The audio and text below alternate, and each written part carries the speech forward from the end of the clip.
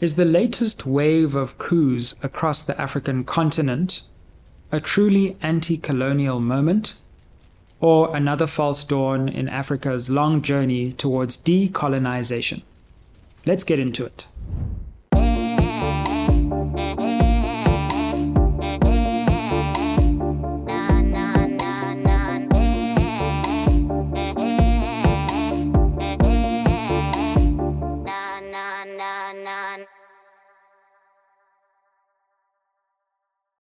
Spread the fire, fam. Welcome back to SMWX, and today we're analyzing one of the most historic developments on the African continent. A wave of what some people are calling coups and other people are calling revolutions, which are racing across the African continent, particularly in what's called the Sahel region. So in today's video, we really want to focus on the extent to which this represents some kind of anti-colonial moment in Africa's history, or whether this is just another false dawn and false start in the journey towards true decolonization on the African continent. And today's video is going to be broken up into a number of sections. Firstly, we're going to look at the background. Which countries have experienced these coups? When has it been happening? And just understand the significance of this moment. After that, we're going to look at the political history and the political factors which have given rise to this wave of changeovers in governments and the falling of regimes across Africa. Then we're going to look at some of the economic questions particularly in the way that France, which is the main country we're going to be looking at in terms of colonial influence on the continent, the way that France has exerted, some say, a neo-colonial influence over the especially monetary but largely economic policies of many of the countries who are undergoing these transitions. And then finally, we're going to look at the question of security and the security-related causes of the fall of these many different governments. After that, we'll conclude with some qualifications and words of warning in terms of the analysis. So, coups across the Sahel in Africa. False dawn or anti-colonial revolution? Let's have a look.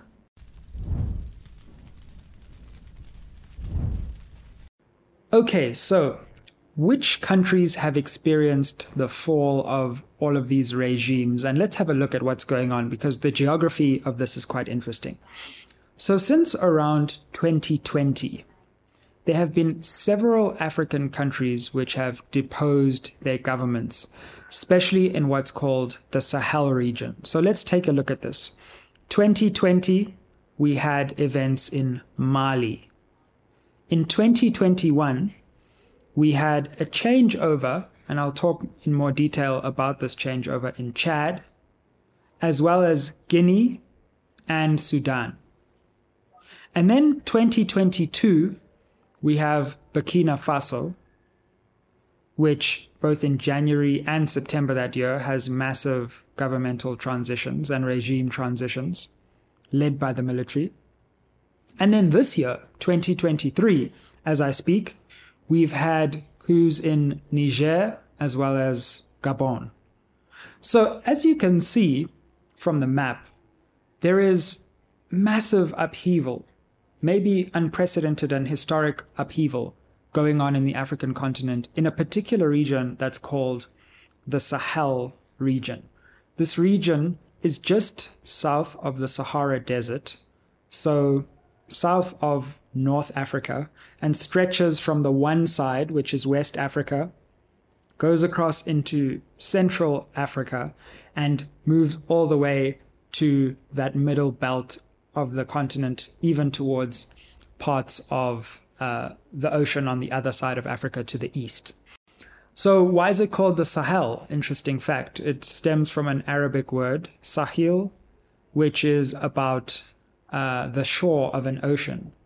So the Sahara Desert is figuratively seen as an ocean in this geographic description, and the shoreline of the desert, i.e. ocean, is the Sahel, the Sahel.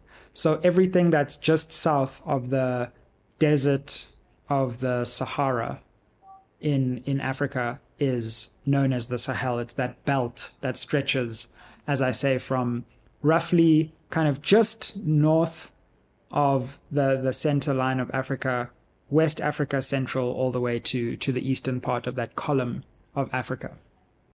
Now, what's interesting about that region of Africa and that part of Africa, it's very diverse, is that this is a place where French colonial power was the dominant logic, especially in the period of colonization, which reached its height around the early 20th and mid 20th centuries, but dates back all the way to the 17th century.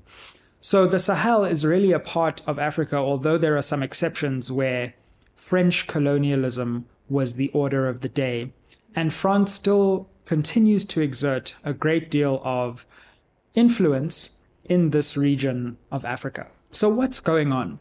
Why are all these former French colonies rising up to depose their governments, not just in anger against their governments, and that is something that's happening, but often using anti-colonial rhetoric towards France and wanting to evict France from its former colonies? Some people have gone so far as to compare this moment with the Arab Spring, which you may remember in the early part of the 2010s, when in North Africa there were various popular uprisings in Tunisia, in Libya, and of course in Egypt. And now, just north of that, we've had an interesting but also different wave of, in some ways, popular uprisings and protests, but in other ways, military coups, which have led to, as we speak, military governments taking over power in Africa, promising elections in the future, but we're in a transitional phase, and those promises, in many cases, remain to be seen. So let's have a look at this quick clip, because Professor Munene of Kenya, who's an interesting African scholar, has gone so far as to describe this as a revolutionary moment, and this is an interesting point of context as we get into our next bit of conversation, where we'll look at what is the political cause of some of these coups in terms of France's role in Africa, and to what extent is this about a reaction against political neo-colonialism? Well, Zimbabwe has been a regular challenge to the concept of democracy, the practice and the theory. And in part because Zimbabwe gets a lot of attention, in part because of its transition from the Smith regime to now independent Zimbabwe. And for a long time it had that problem that it could talk about the friction with the colonial master, Britain, that tried to continue controlling events in Zimbabwe by other means. And it became very clear what was going on. As of now, yes, there have been accusations and there are points of truth that the state has not been very kind or very nice to its opponents.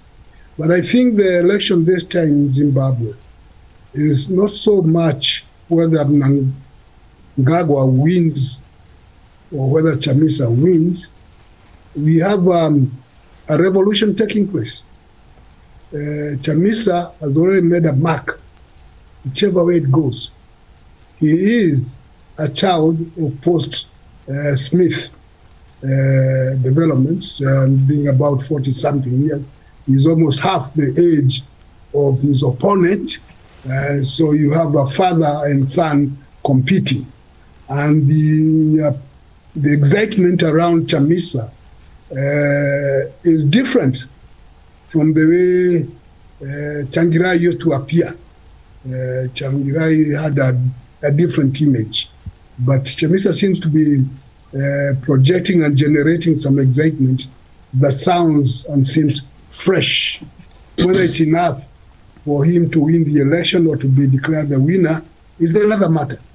But there is a new mode in Zimbabwe that may be seen to be similar to what's going on in other places in the continent, whereby there is a challenge to the old generation, a generational challenge that the accusation being that the people who brought independence, or the sometimes considered to be the saviors of their places, have failed to deliver on the expectations, and partly because the expectations are also different.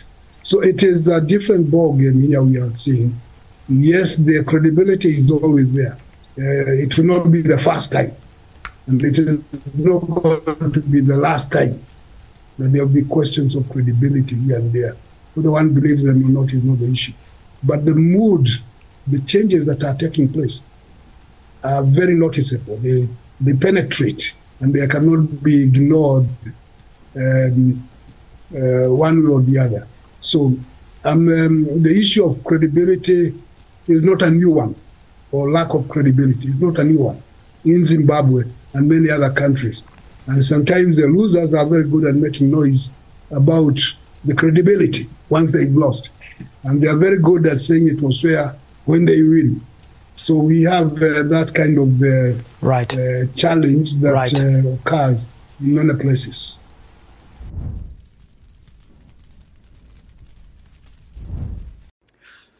So we can't understand what's happening in the Sahel without understanding the political history of colonization in this region and the way it stretches all the way into the present moment right now. So, of course, this won't be a lecture on French colonial history in Africa, but just for you to appreciate the background, France, ultimately at the height of its colonization, had two colonial territories, which you'll be able to see. It was French West Africa, which is really in the western part of Africa, around about the center of that western part, all the way to the ocean. And if you're watching, you'll be able to see an image of that territory at its height. And you'll see that that includes some of the important players in the questions we're going to be discussing. And then secondly, there was a territory called French Equatorial Africa, and that was more in the center of Africa and included some of the other countries that we're going to be talking about today. So you'll see that there's not a perfect, but there's quite a significant overlap between French colonial occupation in these large French colonies and the countries today that are rising up, at least with anti-colonial rhetoric, against French involvement in Africa. You can really think of the period of French colonial involvement in Africa along two dimensions, especially in the 20th century. Roughly the first half of that century is formal colonialism, with France seeking to actually exploit formal colonial territories.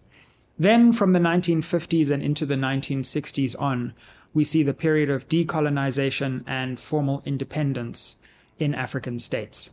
But the thing about that independence is that it wasn't as independent as the word independence sounds. Particularly France, even as opposed to some of the other colonial powers, was keen to maintain a very direct oversight relationship over its former colonies. There were other French colonies, by the way, in North Africa, in Madagascar, island territories, but I'm focusing in on French West Africa and Equatorial Africa because that's largely where the coups are happening. Now, in those territories, even though France formally left, it still had a great deal of what some suggest is neo-colonial control over the, at least, economic life of those countries. And so what we're seeing now is a situation where people are rising up not against formal colonialism, but the continued control that France has continued to exert over those countries and their economies and their politics.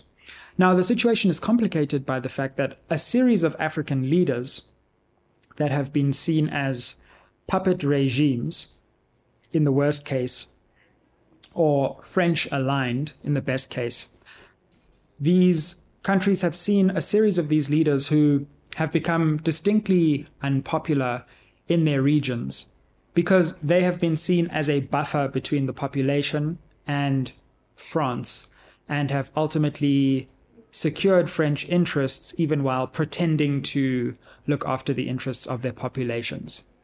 So let's take some examples of this. Ali Bongo, the leader of Gabon, who was just recently deposed in a coup. By the way, funny sidebar, have you seen the viral Make Noise video about Ali Bongo? So when the coup happened and he was placed under house arrest, he released this video saying, please, everybody make noise about the fact that this coup is happening and help me and help my family. And people turned that into a viral video, which we'll show you right now. I'm Ali Bongo Ondimba, President of Gabon. And I'm to send a message to all the friends that we have all over the world to tell them to make noise, For the people here have arrested me and my family. My son is somewhere, my wife is in another place, and I'm at the residence. Right now, I'm in the residence and nothing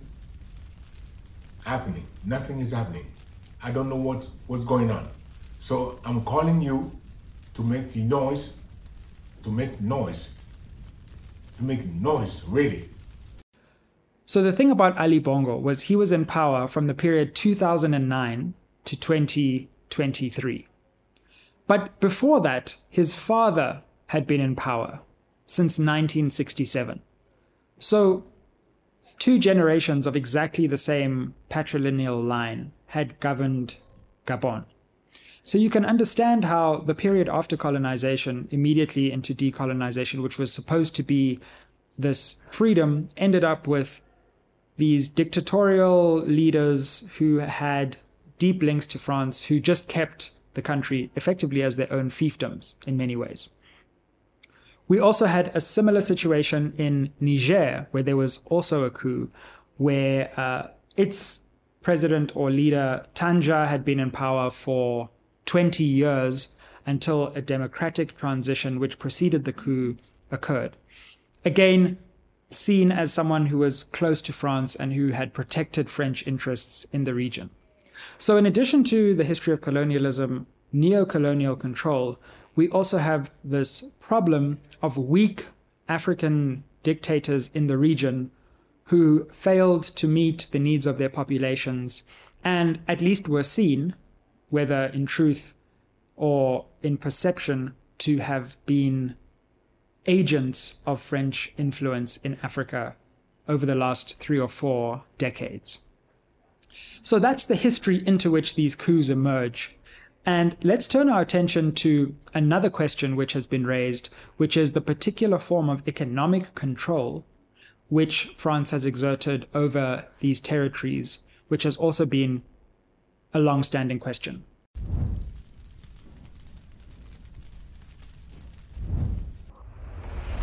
Spread the fire, fam. This is just a quick reminder that if you'd like to buy one of my 2 books, The New Apartheid or Democracy and Delusion, which have both been bestsellers in South Africa, click the link below. If you live in South Africa, we can deliver it to your door. If you're outside of South Africa, you can get it on Kindle or on Amazon Audible. Okay, let's get back into it. Okay, so one of the interesting things about this area in Africa, which is somewhat different to other parts of Africa, is that there's a very direct form of economic control which France imposed on its former colonies. And this has to do with the currency of these economies. So what happens here? Well, if you're watching from South Africa, you know that we have a currency called the rand, right? This is ostensibly our own currency, even though it's open to global financial markets and it's affected by various fluctuations in those markets. Now, in former French colonies, there's something that's called the CFA franc. And the CFA stands for the African Financial Community, and it's broken into two different currencies, one for the West African bloc of countries, which kind of mirrors, but not exactly, French West Africa, and then another currency, but the two are deeply linked, for the Central African territories, which is kind of linked to the former French colony that we spoke about. So you can see that these two French colonies in West and Central Africa, even though France left, it determined monetary policy and currency very directly by instituting these currencies that are still in use today in both of those two places. Now, effectively, let's take a look and try to simplify what that means, right?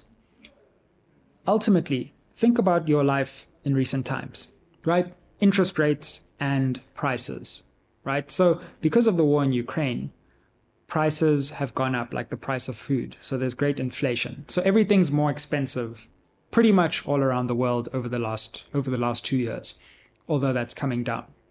In a place like South Africa, our own central bank could decide how much to increase interest rates to try and affect prices by, right? But think about West Africa and Central Africa, where their currency is what's called pegged to the euro, and it used to be the French franc before that. So the euro and Eurozone countries have also gone through this period of dramatic inflation, right? And so the monetary policy in Europe has responded to that to try and set an interest rate environment which addresses European prices.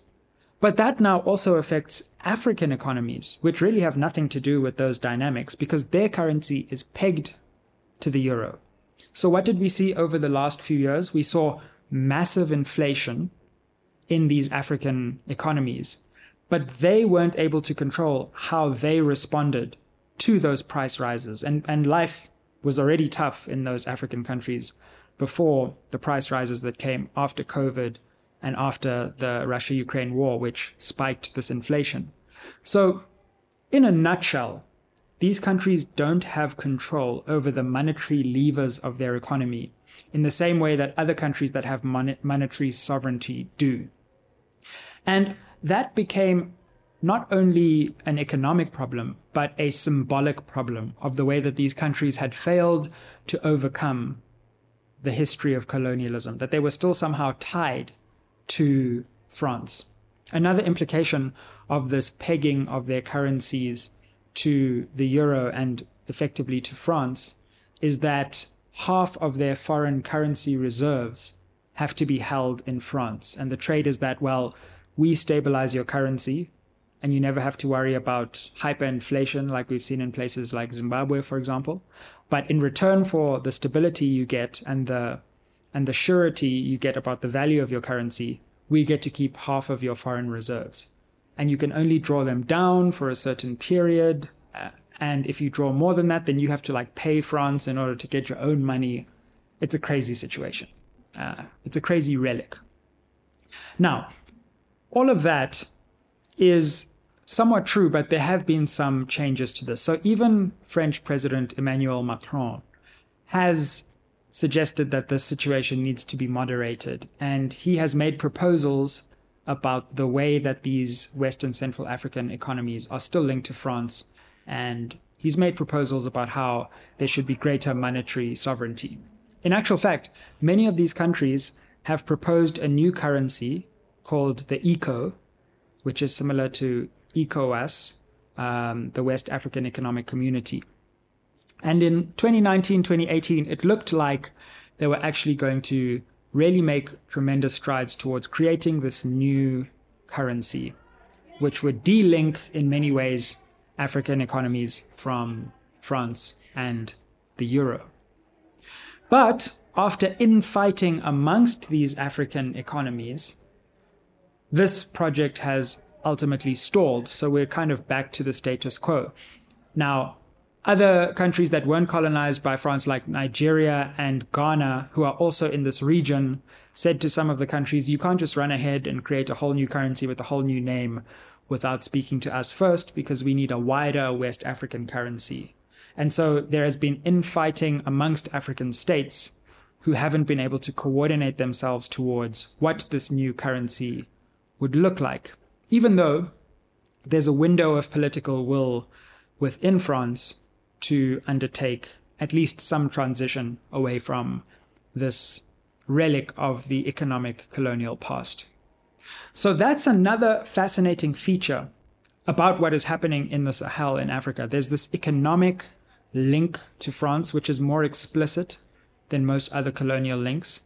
And coup leaders have specifically mentioned the question of the CFA franc and the way that it symbolizes colonialism to get popular and public support.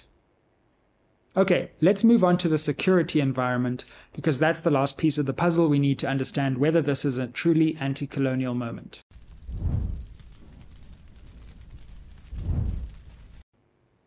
Okay, so the third piece of this puzzle that we need to understand in terms of the causes of popular anti-colonial sentiment in the Sahel is the security environment.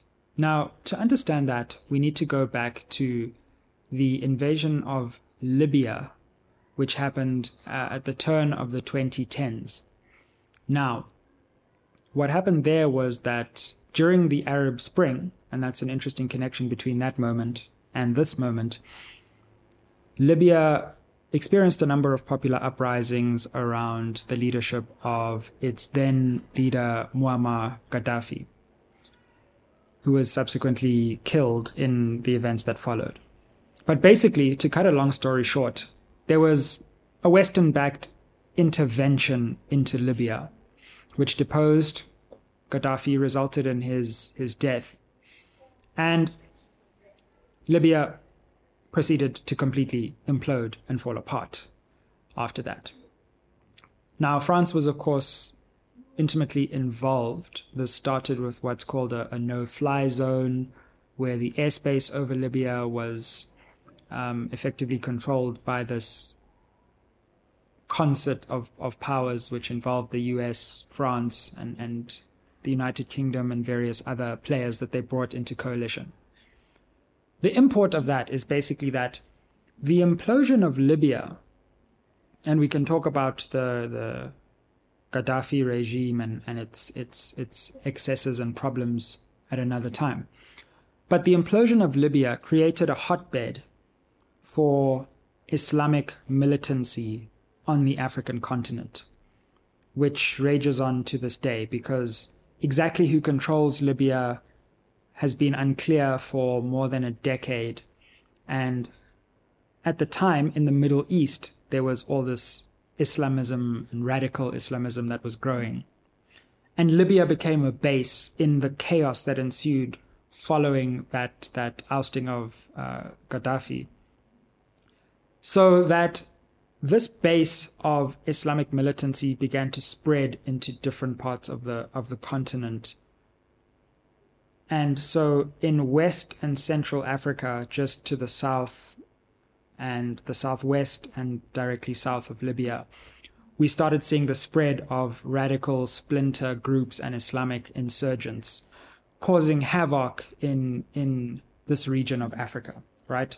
So just think about it. If you're watching from a South African perspective, you know what it's like to be confronted by violent crime and just what that does to a society. Now imagine that instead of just violent crime, you also have terrorism to deal with. So bombs are going off in different places. People are being abducted for political reasons. This created, over time, an interesting situation in which France began more and more to intervene in these African countries that were experiencing this terrorism.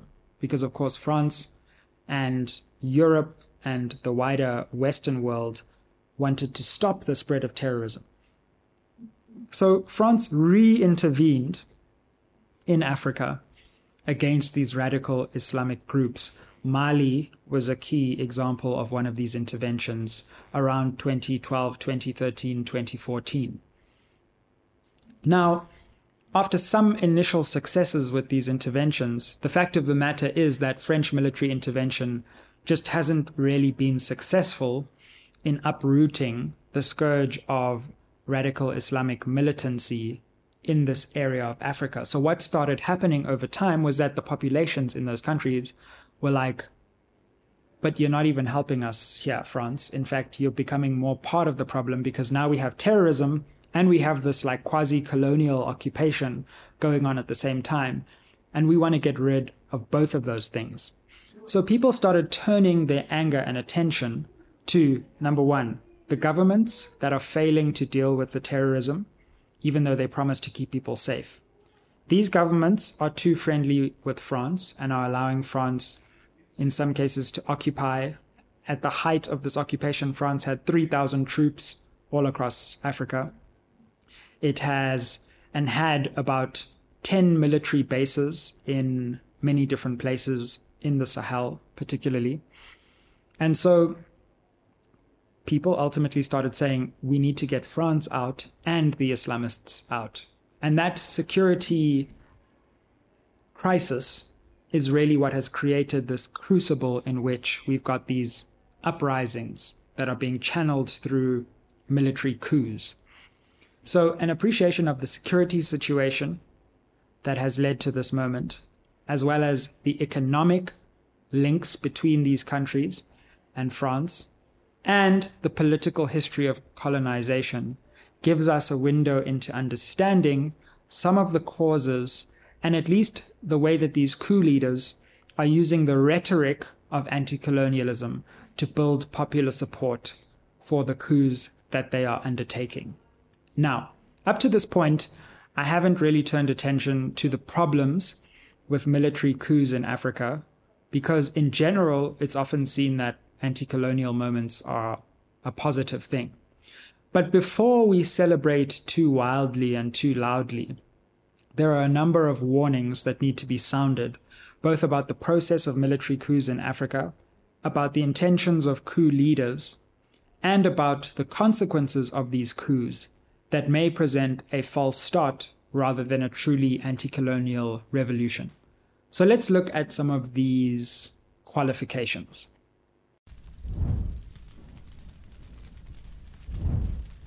Right, so the first thing to say is that not all coups are created equal, and not all coups result in progressive change. Sometimes they can, and sometimes they can result in regressions that leave nations even worse off and destroy any dream of democracy. Now, we could do a whole deep dive into each of these different countries, but I think we can just categorize different kinds of coups that are going on. One way of categorizing things is a coup which actually preserves the status quo. So it's a change in the person who's leading, but it's not necessarily a change in the regime. And I would say that we've seen this in two of these places. One is Chad, where there was, a coup is probably too big a word, but there's been a preservation of the status quo. After the end of one leader's tenure, his son, in a familiar pattern, took over. In Gabon, we've seen the same thing. So even though Ali Bongo has been deposed, the new interim structure still seems to be built around the wider Bongo family network.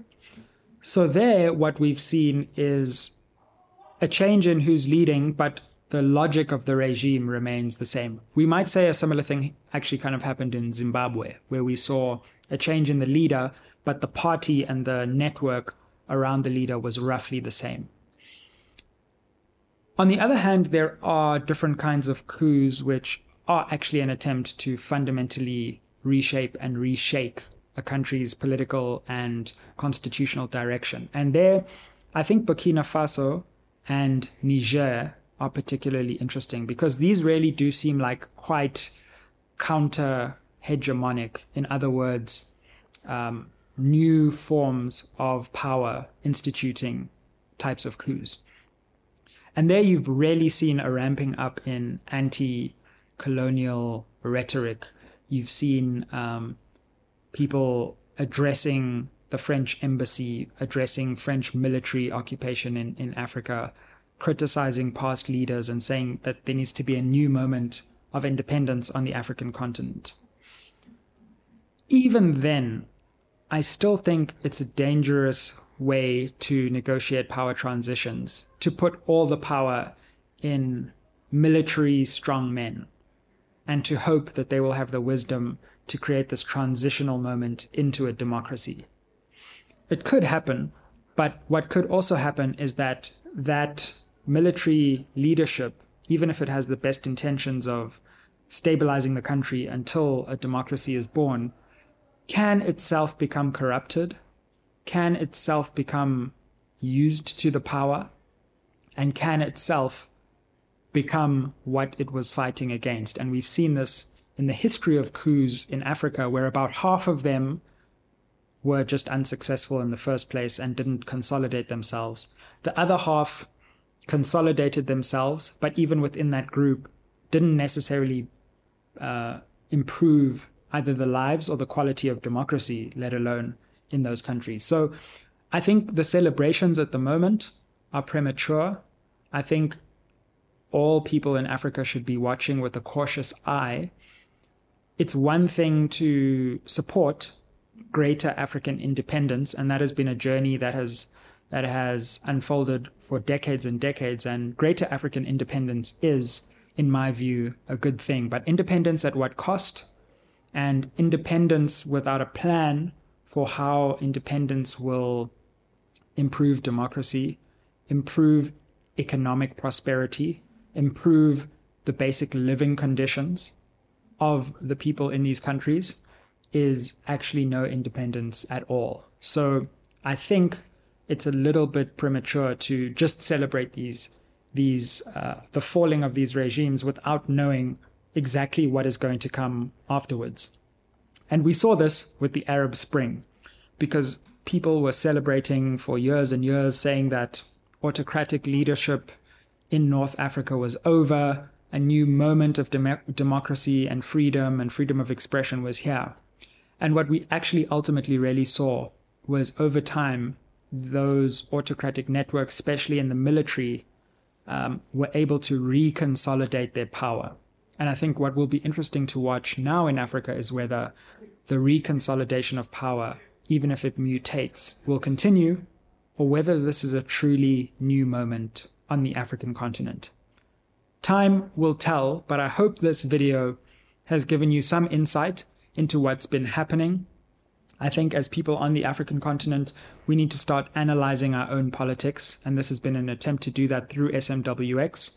I'm by no means an expert in the complexity of all forms of African politics, so comment down below if you agree, disagree, want to add new insights, if you think there's something that needs to be brought to the fore that I haven't brought to the fore, and let's have an interesting conversation, a global conversation, an African conversation about exactly what is happening in Africa. Anti-colonial moment or false dawn? I think the jury's still out. Aye.